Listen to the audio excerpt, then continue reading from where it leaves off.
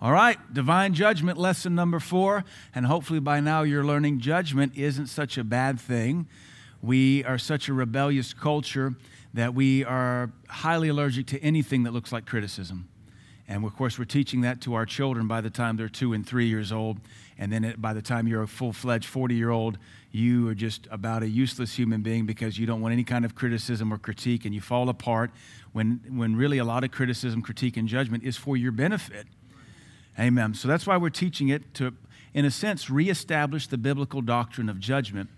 So this is lesson 4, and we're moving into the next stages of that spectrum we looked at, the first 2 lessons. And these are the forms of judgment called correction, rebuke, and resistance. Did you know correction is a form of judgment? Yeah, that's pretty simple. If you're corrected, someone judged you, found you wrong, and set you aright. And if you're humble and hungry, you want to be corrected because you don't want to keep doing it the wrong way. You don't want to do your job the wrong way. You don't want to stand a bat at the baseball diamond and bat the wrong way. If you want to be good at something, you don't want to be wrong. You want to be correct. So we have to learn that if we're going to be good at anything, it's going to take a lot of correction. And you're never going to be good at anything being prideful. Prideful people will never excel at anything but failure. So then there's the rebuke. If we're resistant to correction, you know we're going to be allergic to rebuking. And then there's resistance that comes from God. If we reject rebuking and reject correction, all God's left to do at that point is resist us. So we're going to look at all this. We have been studying divine judgment using a spectral model. That means a spectrum from self-judgment all the way to destruction. And every step of the way is another increment or an escalation of judgment. We covered last week self-judgment. If we would judge ourselves, we would not be judged. And if anybody ever has to rebuke us, it's because somewhere along the way we didn't judge ourselves. Any worse or increasing escalation of judgment that befalls us typically happens because we failed our responsibility in the lesser parts. Not all is lost, so don't fall apart, but just adjust it so that you can avoid more rebukes. I don't mind being rebuked, but if I have to be rebuked over the same thing twice, shame on me. Amen. It shouldn't be that dumb. Swat my hand once. I mean, the whole purpose of a rebuke is so that they say in their heart, I'll never do that again. But what does it say when you have to be rebuked over the same thing 100 times other than go find another job? If you have to be rebuked over the same thing 100 times, you're either stubborn or low IQ and what they would call 100 years ago an imbecile. Just developmentally challenged. And at that point, you don't rebuke those people anymore. You just understand they just don't get it. That shouldn't be us, though. We don't have any imbeciles in this church. Oh, amen. We have seen this, seen that all judgment should begin with self-judgment, and that's why we're constantly studying and asking the Lord to correct us, show us where we're wrong. That's self-judgment. When self-judgment fails, the Bible teaches us to expect correction and even a rebuke from our loving God. Rebukes show that somebody loves you and believes in you. Fear not, everyone needs corrections, and everyone gets rebuked from time to time. All of this is designed by God to keep sin out of our life and to prevent us from earning His resistance, which is really the last point. After you get to the resistance stage, things start unraveling rapidly. And we don't ever want to get there. We've all been resisted by God. It's miserable. That's the last option He has before He begins crushing things in your life, or before the enemy is given permission to absolutely own you. And that's what's going to we'll spend the last half. This is probably going to be an 8-lesson curriculum on talking about passive versus aggressive judgment. What happens when God just takes His hands off of you and abandons you? What does that look like? And then there's the divine opposition, where it's not just God letting the enemy own you. God Himself fights against you. When He takes His hand off of you, it's kind of, you don't know what's going to happen. When He fights against you, it's assured destruction. And we want to make sure we don't come anywhere near the end of that spectrum. We just stay in the correction zone. Self-judgment and correction, maybe the occasional rebuke, and then we're back to just correction, and getting better. Amen. All judgment, we got to remember the point of this whole curriculum, all judgment has the same basic goal, to prevent or remove sin. That's what it's all about. That's the whole purpose of judgment. It's not to send you to hell. It's to prevent you from going to hell. It's to prevent you from failing. It's to prevent you from being selfish. It's to prevent you from being arrogant. That's all judgment's for. And if we could judge ourselves on the front end, we could find it ourselves and avoid calamity or loss or hurt. So our first point we want to look at, the next step on this spectrum, is correction. Correction is a form of biblical judgment. Correction implies judgment has taken place and a fault, error, or inaccuracy was found, and a realignment, an adjustment, or a rectification was delivered. There's nothing wrong with being corrected unless you're prideful. Prideful people can't stand to be corrected. Humble people, man, correct me in front of everybody. I don't care. I just don't want to be wrong. I don't care who corrects me. I don't care if it's a dog. I don't care if it's Coco the gorilla sign languaging to me through the glass at the Atlanta Zoo. Coco's dead now, by the way. But Coco could say, you're wrong. And I'd be like, okay, I'm wrong. Somebody with a PhD could correct some people, and they'd say, you don't know what you're talking about. You're just being judgy. Man, I don't care. Write it in the sky with one of those airplanes. You're wrong. Okay, I'm wrong. Give it to me on a billboard. I don't care. Text it to me. I just don't want to be wrong. Some folks would just rather double down on foolishness and save face. And once you're dead, we will all know you were wrong. But we knew you were wrong to begin with. Amen. Correction is wonderful and welcomed when you are humble. Humble people don't want to be wrong or inaccurate. Only the arrogant are offended at correction. So you can judge yourself, even if you fail to self-judge. You get to self-judge when correction comes and when you can see how you respond. And if you get bristled, if your feathers get ruffled, if your fur's all mangied up, when correction comes, that's self-judgment. You realize, all right, there's some pride there. Not only was I wrong, I'm also prideful. I was prideful and wrong, so now you got 2 strikes against you. Don't strike out when the option comes to repent. Only the arrogant are offended at corrections. Let's look at a couple verses. Job 5:17, behold, happy is the man whom God blesses with new cars and new shoes. That's the Christian television gospel. Happy is the man whom God corrects. Happy, happy. Therefore, despise not thou the chastening of the Almighty. It's a choice. You can be happy when you're corrected, or you can be angry. One of the Hebrew words for correction is mukar. With 30 uses, the greatest occurrence is found in Proverbs. 30 times it's used in Proverbs. Much wisdom can be obtained through correction. And obviously, if correction comes, it means you have a hole in your wisdom or a hole in your ability. And if nobody wants to go through life looking like a spaghetti strainer, just full of holes. So embrace the correction that's going to come along and fill all these holes. If your boat's leaking, you're happy to have a cork. Amen. And you ought to be going around and saying, somebody give me a cork. Anybody got a cork? And you're not going to get mad when somebody says, hey, you need a cork. You want a cork? Only an idiot would say, who are you to judge me? I'm the guy with corks. And you're the guy with the leaking boat.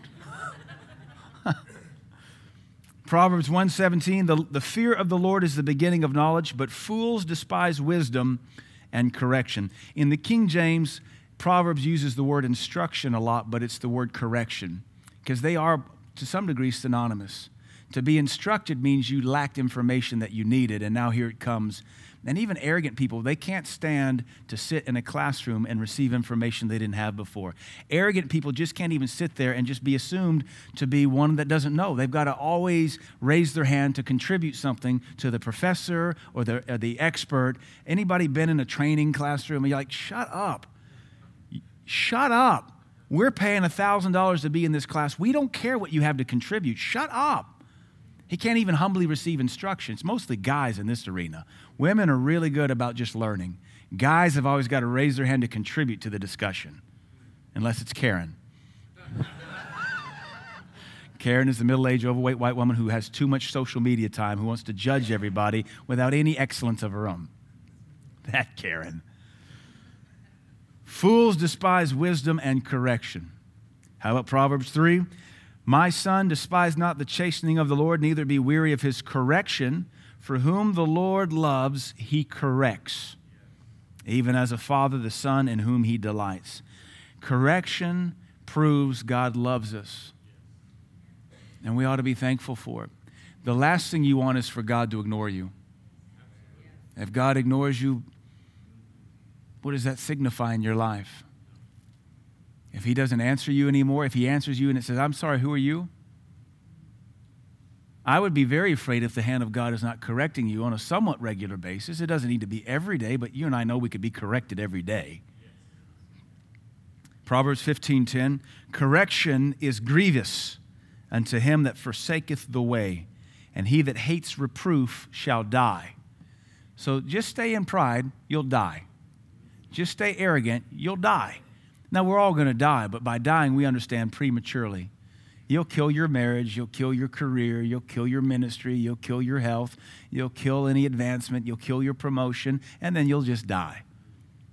That doesn't need to be any one of us. We have been given a tremendously unfair advantage by having the Holy Spirit, having a local church, and having a Bible. We ought to excel at everything if we can just have an ear that will hear and say, thank you, I'll implement the correction. The further away from God you or I get, the more grievous you and I will find correction to be. The further away from God you get, the more frustrating or embarrassing correction is. How grievous do you find correction today? This might be indicative of how far from God you are. Those close to God love his correction. From time to time in this church, we have seasons of intense correction. And people get offended at it, and I'll have folks text me or email me or come confront me. You know, you're going to confront me after I preach. Yeah, aren't you a bigwig? Aren't you special? You were saying that because I was here. Were you here? Yeah. Was I saying it? Yeah. Okay, Captain Obvious. Yeah. What's your point? You're welcome. What do you want? You're saying because I was here. Well, who else am I going to talk to? Well, we talked about it last week. We ought to be thankful the Holy Ghost told me to talk to you about it under the anointing with Scripture. Yay, you got a whole section of a sermon aimed right at you. See, that's an arrogant dingbat. What you ought to say is, Lord, I'm coming to church today. Deal with me. Behold your servant. You deal with me as you see fit. Correct me, rebuke me, promote me, encourage me. I don't care what you got. It's good and perfect.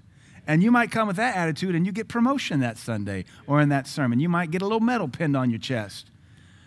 But you keep acting like a ding-dong, you're just going to have a dunce cap set on your head every service.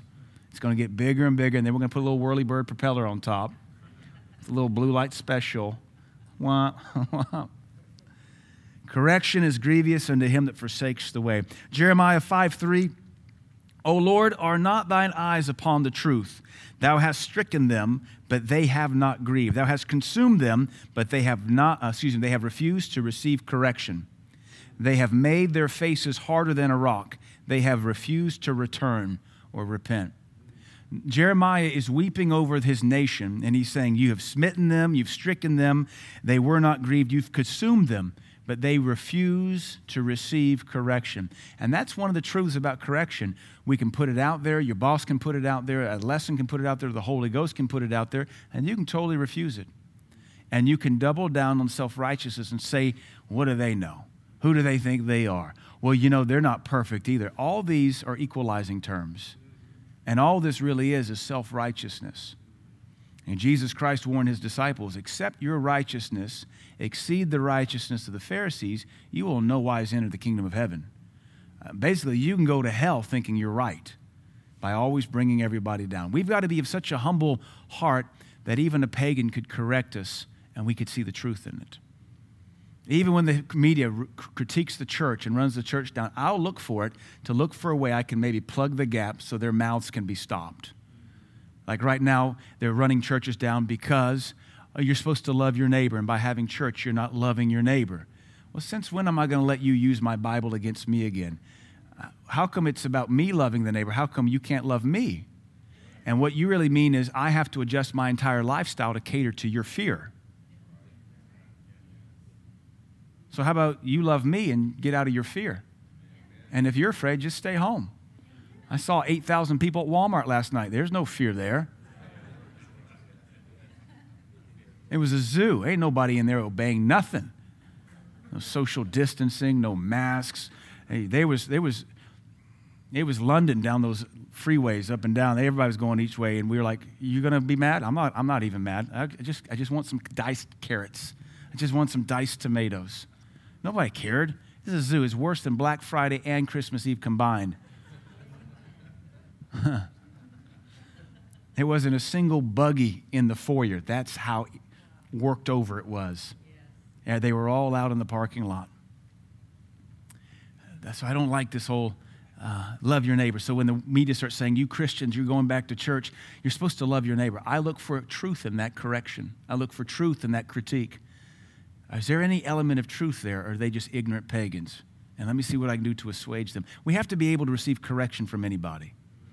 Amen. If you're afraid, you stay home. I'm not staying home to help your fear. I have a family to feed. Refusing correction results in a hardening of the heart. That's what Jeremiah said. They have made their faces harder than a rock. That is why we cannot resist correction. We can't refuse it. We have to be thankful for it. Even if it's hard to swallow, take it home with you and be thankful for it. One of the reasons we often refuse correction, not counting pride, is because we just don't want to change our ways. And we've all received correction and try to discount it or minimize it or excuse it away. And that is a dangerous, dangerous thing. If everybody around you is pointing out the same thing, you're wrong. Remember, Proverbs says, a fool is more wise in their own eyes than 7 men that can render a reason. If everybody's saying the same thing, you're not the right one. You're the wrong one. Amen. Especially when everybody's saying it loves God and loves you and fears the Holy Ghost and knows the Bible. So you got to take note that maybe you're just dead wrong and change. Jeremiah 7:28, but thou shalt say unto them, this is a nation that obeys not the voice of their God, nor receives correction. Truth is perished and is cut off from their mouth. So you can push this thing so far, it becomes your reputation. That person cannot be corrected, or in this case, that nation cannot be corrected. They will not receive correction. May that never be our testimony. Not as a person, not as a family, not as a parent, not as a church, not as a city, not as a nation. For correction to be effective, when given, it must be received. Only we can control whether it is received or not. And the source of the correction should be irrelevant. You ought to be able to get a Cracker Jacks joke that can correct you, and you receive it. Miss Susan tells a story years ago. She was reading a children's book to her girls when they were little. They're all grown now, so that lets you know how long ago it was. But the book was called Tina the Truthful Tiger, and she's testified about this publicly. But she would read this book about Tina the Truthful Tiger. She was this tiger that was just too truthful. And so Tina the Truthful Tiger lacked tact. And every time she'd read that, she'd get under gross conviction just by reading a children's book. A children's book meant to teach children about Tina the Truthful Tiger was convicting a grown, spirit-filled woman. We don't care where the correction comes from. Thank God she's spiritual enough to go, this is God talking to me through my children's book. That's just like the Holy Ghost to do that to us. Amen. When correction is rejected, truth begins to perish and will eventually be cut off. It's even cut out of people's mouths. That's why it's so hard to listen to people who can't receive correction, because the truth level of their mouth begins to diminish more and more. People who can receive correction, they speak truth more purely. It just gets more and more pure. Like the issue with the media. The media can't receive correction. They can't ever be wrong. They just double down. They retract stories 6 months later at the bottom on the back page of the New York Times. The media is not a source of truth at all. It's a source of propaganda, even the conservative kinds we like. It's all propaganda. But it's gotten that way because they can't be corrected. They can't admit they're wrong. It's just a giant one-upmanship. Don't let it be us. I gave you 1 or 2 other verses on correction. Just so you would know it's biblical. And just our next section, just so you know that it's not just God that corrects you, God uses others to correct us.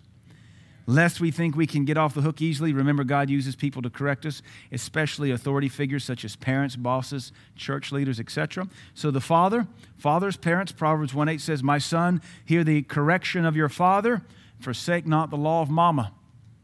That's Proverbs. That's chapter 1. That's the introduction to the whole book of wisdom. Get it from mom and dad while you still can. Dad and mom were the first people to ever correct us. That's how God ordained it. Probably from the first time we were 6, 7 months old, we began to spit carrots out or peas out. Mama looked at us and said, "Don't do that again." And we went, and that little hand got popped.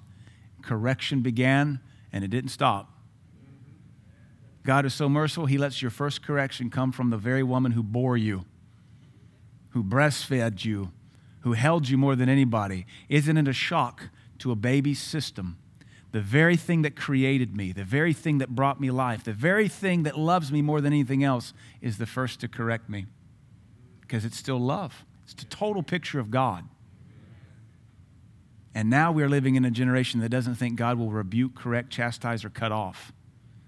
But Mama, she bore us. Mama gave us life. Mama nursed us. Mama's the one that pours into us more than anybody, especially those first 5 years. And then what shock to the little child's system when Mama's the first one to give pain. And welcome to the kingdom, 6-month-old. It's going to be that way the rest of your life. The very God that loves you more than anything, who gave you life, will be the one that swats you the hardest because He loves us. Now, or you can fabricate a fake genie Jesus that does nothing but bless you and answer your wishes and wants. Help let you wish upon a star, then you command Him to make it come to pass. But that's not the God of the Bible. That's the God of America. Bosses, did you know bosses are ordained of God to chew your tail?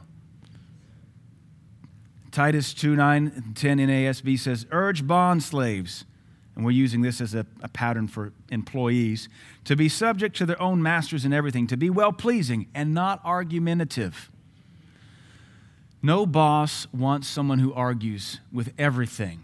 That person will be let go when we have to shut the nation again and will never be hired again. Not pilfering, that means you don't embezzle, not even pencils or erasers from your boss, but showing all good faith so that they will adorn the doctrine of God our Savior in every respect. Implicit in the admonition to not argue is the presence of correction.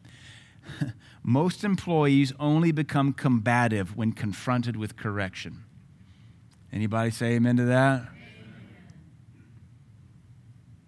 And when you're an employee, don't be argumentative. If your boss has to correct you, be apologetic that you failed somewhere.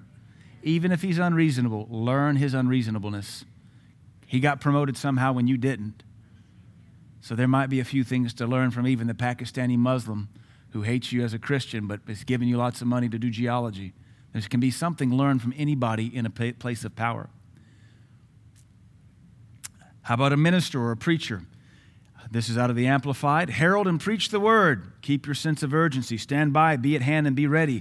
Whether the opportunity seems to be favorable or unfavorable, whether it is convenient or inconvenient, whether it's welcomed or unwelcome, you as a preacher of the word are to show people in what way they are wonderful." Your job is to show people in what way their lives are wrong. That is my job description. That ain't the buddy Jesus that everybody wants today, and we don't stand at the back door and hug you on your way out. But we will hug you, because I'm a hugger. Even in the midst of Corona, I'm a hugger. But my job, if I'm going to answer to God, is to show you in what way your life is wrong. And that can be as difficult as you want it to be. Convince them. That doesn't do it. You can't hold their hand and pat the other one and convince them. Sometimes you jerk on that hand. Rebuking and correcting, warning and urging and encouraging them, being unflagging and inexhaustible in patience and teaching. That's my job as a preacher. And I know my job. Your job is to learn. I teach, you catch. I lead, you follow. I instruct, you practice. And if you fail any of that, then you get rebuked. One of the pastor's central roles is to rebuke, correct, warn, urge, and encourage. Nowhere in that list is visiting you. That's a Southern tradition. Nowhere in that is me going to the hospital to be with you. That's a job given to the elders in James 5. and that's your responsibility to call them. Southern tradition has put all these unbiblical expectations that aren't necessarily bad, but the more you heap them on the preacher, the less he's able to do his biblical job. So I go to the hospital. I will come and visit you, but I've learned in this town, certain folks have come to expect me to be a Church of Christ preacher, and I am not Church of Christ, and I ain't your preacher.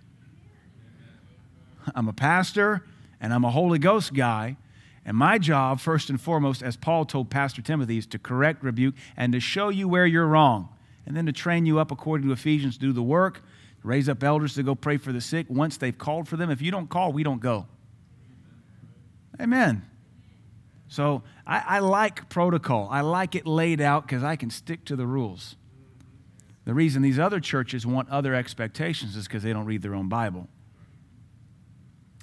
Rebuke and reproof. We escalate now. If you can't catch the correction, we have to escalate to rebukes and reproofs. For simplicity's sake, I will lump rebuke and reproof together. They are synonymous for the most part. A rebuke can be viewed as a sharp or strong correction. A reproof is generally a much softer censure. Both are only necessary if normal correction is ignored or rejected. You only need a rebuke when you're lazy or insubordinate, when you're neglectful. You don't rebuke proactive people. There's no reason to. Lazy people get rebuked. Prideful people get rebuked. Insubordinate people get rebuked. Pompous people get rebuked. Neglectful people get rebuked because there has to be a sharpness. You didn't catch it. Obviously, you didn't catch it. Let me show you with my words how important this is. Whoa, chill out. No, I'm not going to chill out. You be obedient. Telling the corrector to chill out is a equalizing technique learned when you were 2. Man, chill out. You're uptight. That's you trying to control the leadership. I'm not uptight. You're too loose. Oh, man, you just need to relax. You need to get with the program. I don't need to relax. You need to tighten up. And we've all heard those expressions. Man, what's wrong with them? Then they walk away from the boss, walk away from the professor, walk away from the pastor. What's up with them today? Now you've gone to the gainsaying of Korah. Nothing wrong with them. Why do they have to rebuke you? Are you that insubordinate or just that much of a Johnny Dum-Dum? They've got an assignment. They've been promoted. They've got to answer to God, and they got to drag you along the way. I thought you wanted to be here. If you don't want to be here, go to a church where there's 10,000 people, and you can just drift in, drift out, and go to hell, and nobody would know. But that's not how this kingdom works. If you won't learn from simple correction, a rebuke may be just what the situation calls for. So I gave you 1 or 2 verses on rebukes. John 16:8, and when the Holy Spirit has come, he will reprove, that is, rebuke and convict the world of sin. He'll rebuke the world of righteousness, and he'll rebuke the world of judgment. So it's one of the main ministries of the Holy Spirit, rebuking, reproving. So when you're led by the Holy Ghost, you're not just winking at people telling them they're going to have their best Tuesday ever. Sometimes the leadings of the Holy Ghost do bring a correction and a rebuke and a reproof. Proverbs 1:23, David to Solomon said, turn you at my reproof. Behold, I will pour out of my spirit unto you. I will make known my words unto you. So if you can receive a rebuke, the Holy Ghost gets poured out, and you get to see more of God's word. If you resist a rebuke, the Holy Ghost will be dried up, and you'll know less of God. That's a promise from Proverbs chapter 1. I will pour out of my spirit upon you. That's Acts chapter 2, quoting the prophet Joel.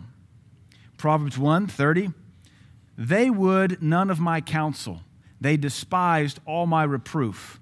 Therefore shall they eat the fruit of their own doing or their own way and be filled with their own devices. So this warns us that we can reject counsel and we can reject reproof. Notice counsel came first. That would be correction or instruction. Because they rejected that, they got rebuked. They rejected that as well. And when you reject that, all you get is the direction you were headed anyway. And the reason you got instruction and correction and rebuke was because you were headed the wrong direction. So really all this comes so that we stay on the right path. And nobody's designed to lead themselves in perfection. We have to have so many checks and balances around us. A local body, brothers and sisters, the Word of God, the Holy Spirit, a pastor, a preacher. Dreams and visions will save your life. if you get to be just way beyond out there. Never get into pride because you've had a dream or a vision. Job says he gives dreams and visions to those that won't listen while they're awake.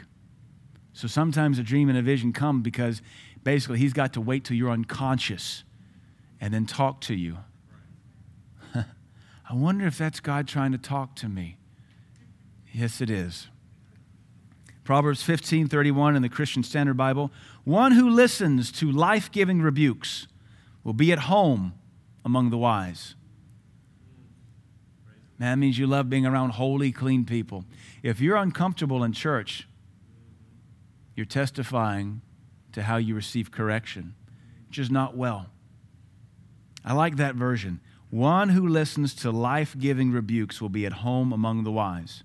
Proverbs 17:10, a rebuke cuts into a perceptive person more than 100 lashes into a fool. It hurts. It was meant to. You hurt my feelings. I'm sorry, I was going for your heart. I'll whip harder next time. Why did it have to come out so harsh? You know, when you're soft and your heart is humble, all your leader has to do is look at you. I know it. I'm sorry. How come it took a scalding message? How come it took getting called into the boss's office, the door shut? What is wrong with us that it takes the lashes? Why can't it just be, hey, you did it again. I know it. I'm sorry. A rebuke only comes when your heart is hardened and stubborn.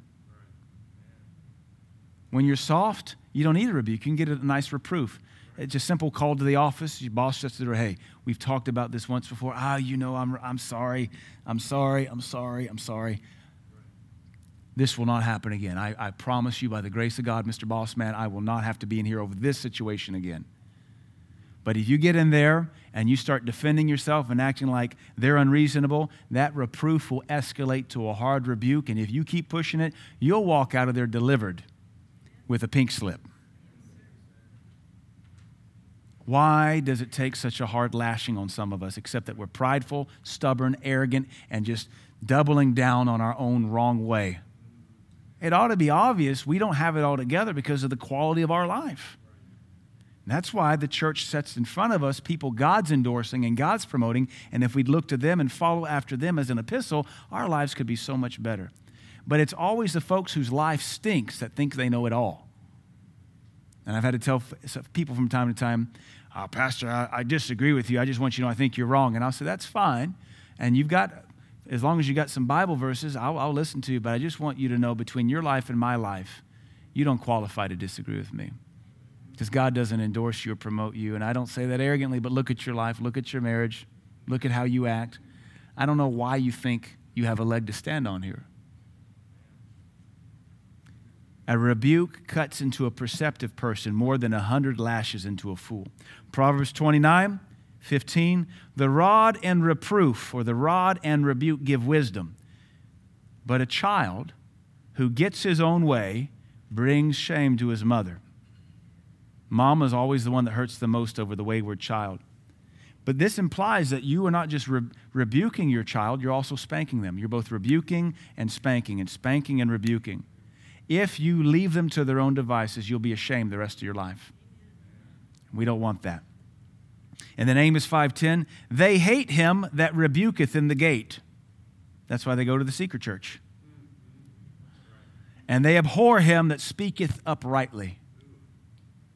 Amos. Public rebuke and upright speech are synonymous. Both are hated by the prideful and the sinful. Both are loved by the humble and the righteous. So that gave you another 2 verses or so on rebuking and reproving in the scriptures, just so you know that it's biblical and it's judgment.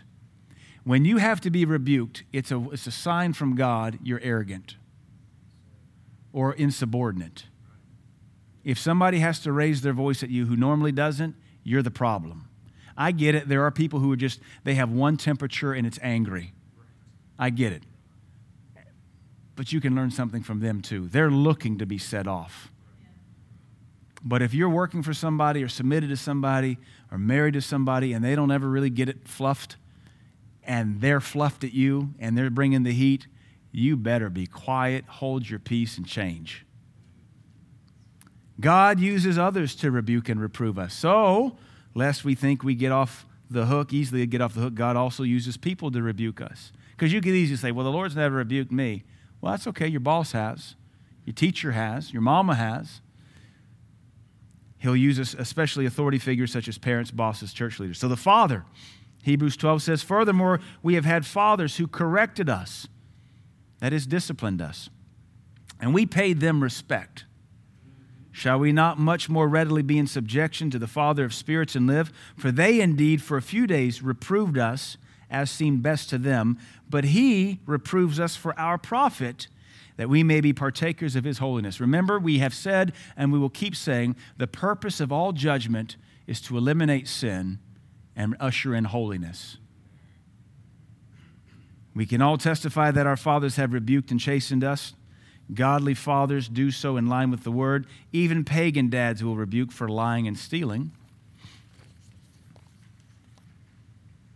They might, after they've rebuked you for lying and stealing, they might spank you with a belt and then share a beer with you. When I grew up in Baton Rouge, our next door neighbors, this is the late 70s, early 80s, Keith and Todd were their names. And they had all the cool Star Wars stuff in 79, 80, 81. But Keith and Todd, this is Louisiana. Louisiana's full of drunks. They're good at two things, football and drinking. And Keith and Todd were my age and maybe a little bit older, and they would share their dad's beer with them. And that's just how it was. They wouldn't get drunk, but they'd go, Dad's sitting in the backyard, they'd walk up, and they were free to take a drink of their dad's beer.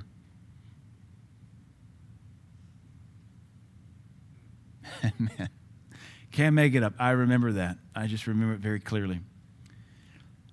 Your boss can rebuke you. Ecclesiastes 10:4, the New Living Translation says, if your boss is angry at you, a quiet spirit can overcome even great mistakes. Great mistakes. That means you messed up and you're being chewed out. Just shut up. King James says, if the spirit of your ruler is risen against thee, hold thy peace, for yielding pacifies great offenses. Just be quiet. Just say, yes, sir, I'm sorry. I'm sorry you have to chew me out again. But man, arrogant people want to fight. They just want to double down on their own righteousness, and that will get resistance from God. The minister, let's go back and read this. If your boss is angry at you, what did you do? You know a rebuke could be right around the corner. Hold your peace and yield. It will pacify great offenses. Your minister, Titus 2:15, Paul told Pastor Titus, these things speak and exhort and tell everybody how wonderful they are every service, and shoot a T-shirt gun at them and set up a nacho bar in the foyer to draw more pagans. These things speak and exhort and rebuke with all authority. Let no man despise thee. That sounds a little authoritarian. That sounds like when you walk into that church, there's no mistaking who's in charge. You don't mistake the senior pastor for the youth leader or for the sound guy. Pastors are authorized to rebuke. It's one of our tools for building the kingdom. That's what we do. We don't want to do it. I don't like rebuking. It makes me uncomfortable unless I'm in the pulpit. And then this is totally different. This is Samson in front of Philistines. In my office, I don't want to rebuke. I don't have no Philistine killing anointing on me in my office. It's like, help me help you. Just get with the program. We know the rules by now. Let's just march. So far, we've seen that God uses correction and rebuke to protect us from sin and error. However, should we ignore the correction, earn a rebuke, and then resist the rebuke, God has no choice but to begin imposing divine resistance. I've got to go through this quick because I want to get to the section on Balaam. The purpose of divine resistance is to bring us safely back from sin. By resisting us, God deprives us of his grace and help, and that is horrible. The resulting frustration, calamity, and chaos is intended to draw us back to the goodness of God. Because hopefully you can remember when the grace of God was on you, when the favor of God was on you, and the ease of God was on you. And you're like, this stinks. I'm no dummy. I'm going back there. It's cold out here. It was warm in there. Romans 2:4b says, not knowing that the goodness of God leadeth thee to repentance. It's not goodness drawing you. It's you were once in the goodness. He put you out. Now you'll do whatever you can to get back in. Like the prodigal realized it was so much better at my Father's house. God's resistance is divine judgment. It isn't sending you to hell. It isn't destroying your life, but it is divine judgment. It is God withholding his goodness, not his mercy, though. He'll always be merciful. It's him withholding his goodness from us. It is cause for much frustration, angst, anxiety, exhaustion, and breakdown. And we've all been there. We've all been frustrated. Nothing was working. Everything was an uphill push. It was a lead sled pushed up concrete on gravel uphill. And it used to be so easy. God intends for the believer being resisted to recognize that they have lost the grace and favor of God, and that they would say in their heart, like the prodigal, I will arise and go back to my Father's house. Why? Because it was so much better back there. We see here God resists the proud, but he gives grace to the humble. So you can have the grace, the help of God taken away from you just by an attitude. Resistance can be likened to standing in the way of someone. When God resists us, he simply stands in our way and things get a lot harder. Anybody ever been there? More than you should have been? Of course. And honestly, the longer we live in the grace of God and the longer we live in the favor of God and the goodness of God, the more quickly you recognize when it begins to wane or dry up and you start judging yourself. Whoa, what did I do? Where did I let the water out? Where did I drain the oil out? Why is it running hot now? Why is it running rough? What changed? And that just dip in favor and grace should cause self-judgment. So you begin back at the front of our spectrum.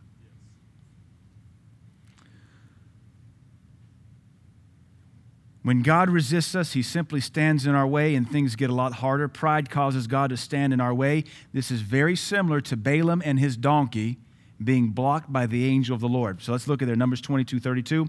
The angel of the Lord said unto Balaam, why have you smitten your ass these 3 times? Behold, I went out to withstand thee, because your way is perverse, reckless, and rash before me. So the angel of the Lord says, why have you hit your donkey 3 times? I am standing in your way. That's resistance. Because I find what you're doing rash and reckless.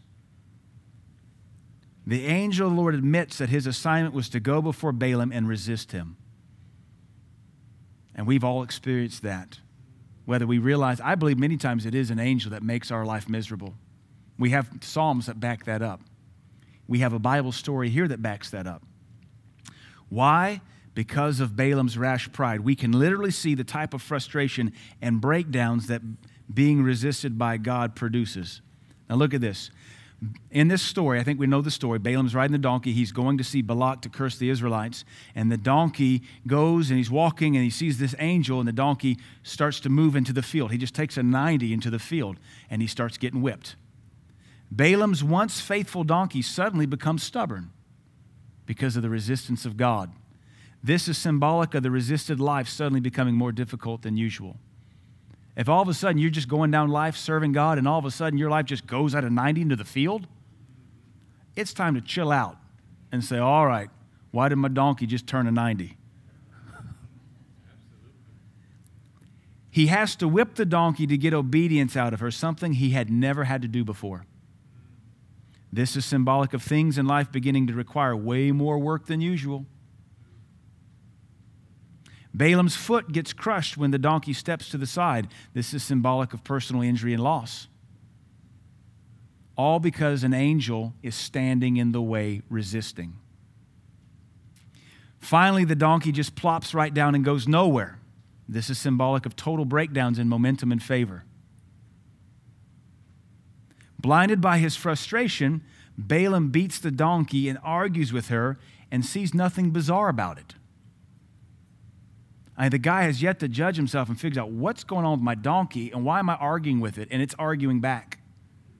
This is symbolic of the typical situation we find ourselves in when God is implementing resistance judgment. We find ourselves frustrated, beating on and yelling at things to make them work, rather than simply humbling ourselves and asking God for help. If it ain't working, just scream at it. If it ain't working, get a hammer and beat it into submission. You never had to scream at it before. You never had to beat on it before. Why now? This should implement self-judgment. We go back to the very beginning. All right, Lord, what's wrong here? My vehicles never break down. I've had a string of bad luck, as they call it. What's going on? All of a sudden, I fell out of favor with my boss, fell out of favor with my pastor, fell out of favor. What's going on? The moment Balaam repented, the donkey arose and God granted him permission to carry on. All he had to do was repent. He said, I have sinned. And the angel says, you're permitted. Had Balaam not repented, the angel warned, I would surely have killed you just now and let the donkey live. And then you find out that this angel is the Lord Jesus, because he says, when you go, you speak the words I give to you. And he prophesies about the scepter coming out of Jacob. The Lord Jesus resisting a prophet because of rashness. It's a pretty cool type and shadow there, because I think we've all been there, man. We've been beating that donkey, screaming at it, and it's going, what are you doing? Why are you yelling at me? Haven't I always been faithful? Should that not be weird to you? The fact that we're talking to each other, is that not weird to you? Shut up, donkey. And, lest we think we get off the hook easily, God also uses people to resist us, especially authority figures such as parents, bosses, and church leaders. Romans 16 tells us we avoid and turn away from divisive believers. That means we resist them at the door. If you can't be allowed in a church, time to judge yourself. Paul resisted and withstood Peter after he had withdrawn from the Gentiles out of fear of the Jews. So Paul was resisting Peter over anti-Gentile hypocrisy. Ephesians 5:11 says, have no fellowship, which means resist. Have no fellowship with the unfruitful works of darkness, but rather rebuke them or reprove them. We don't just resist dirty believers, we are called to rebuke them for their chosen lifestyle in hopes of restoring them. 2 Thessalonians says, now we command you, brethren, in the name of our Lord Jesus Christ, that you keep away from every brother. We have permission to keep away from brothers or sisters who lead an unruly life and not according to the traditions which you have received from us. So we're commanded to resist people, but all we're doing when we resist people is obey the Holy Ghost. If the Holy Spirit is resisting Mr. Earl, I don't get to undo the judgment of the Holy Spirit. And if I'm truly led by the Holy Spirit and God is resisting Earl, I'll have to resist Earl. Gertie and I were just talking. There's a minister who actually will probably die in the next month or so of a bizarre cancer. And Gertie and I have been talking about this minister for about 2 years, but it was about a year ago you said, Pastor, I just have no permission to listen to this man anymore. And he's a great minister. He said, I just don't have grace to listen to him anymore. And then this thing comes out that he was having an illicit affair. And then she wanted a shakedown of money. He was willing to pay her off. And he kind of covered the whole thing. Then it came out that a lot of his credentials were phony. And now he's about to die of cancer, all within a year and a half.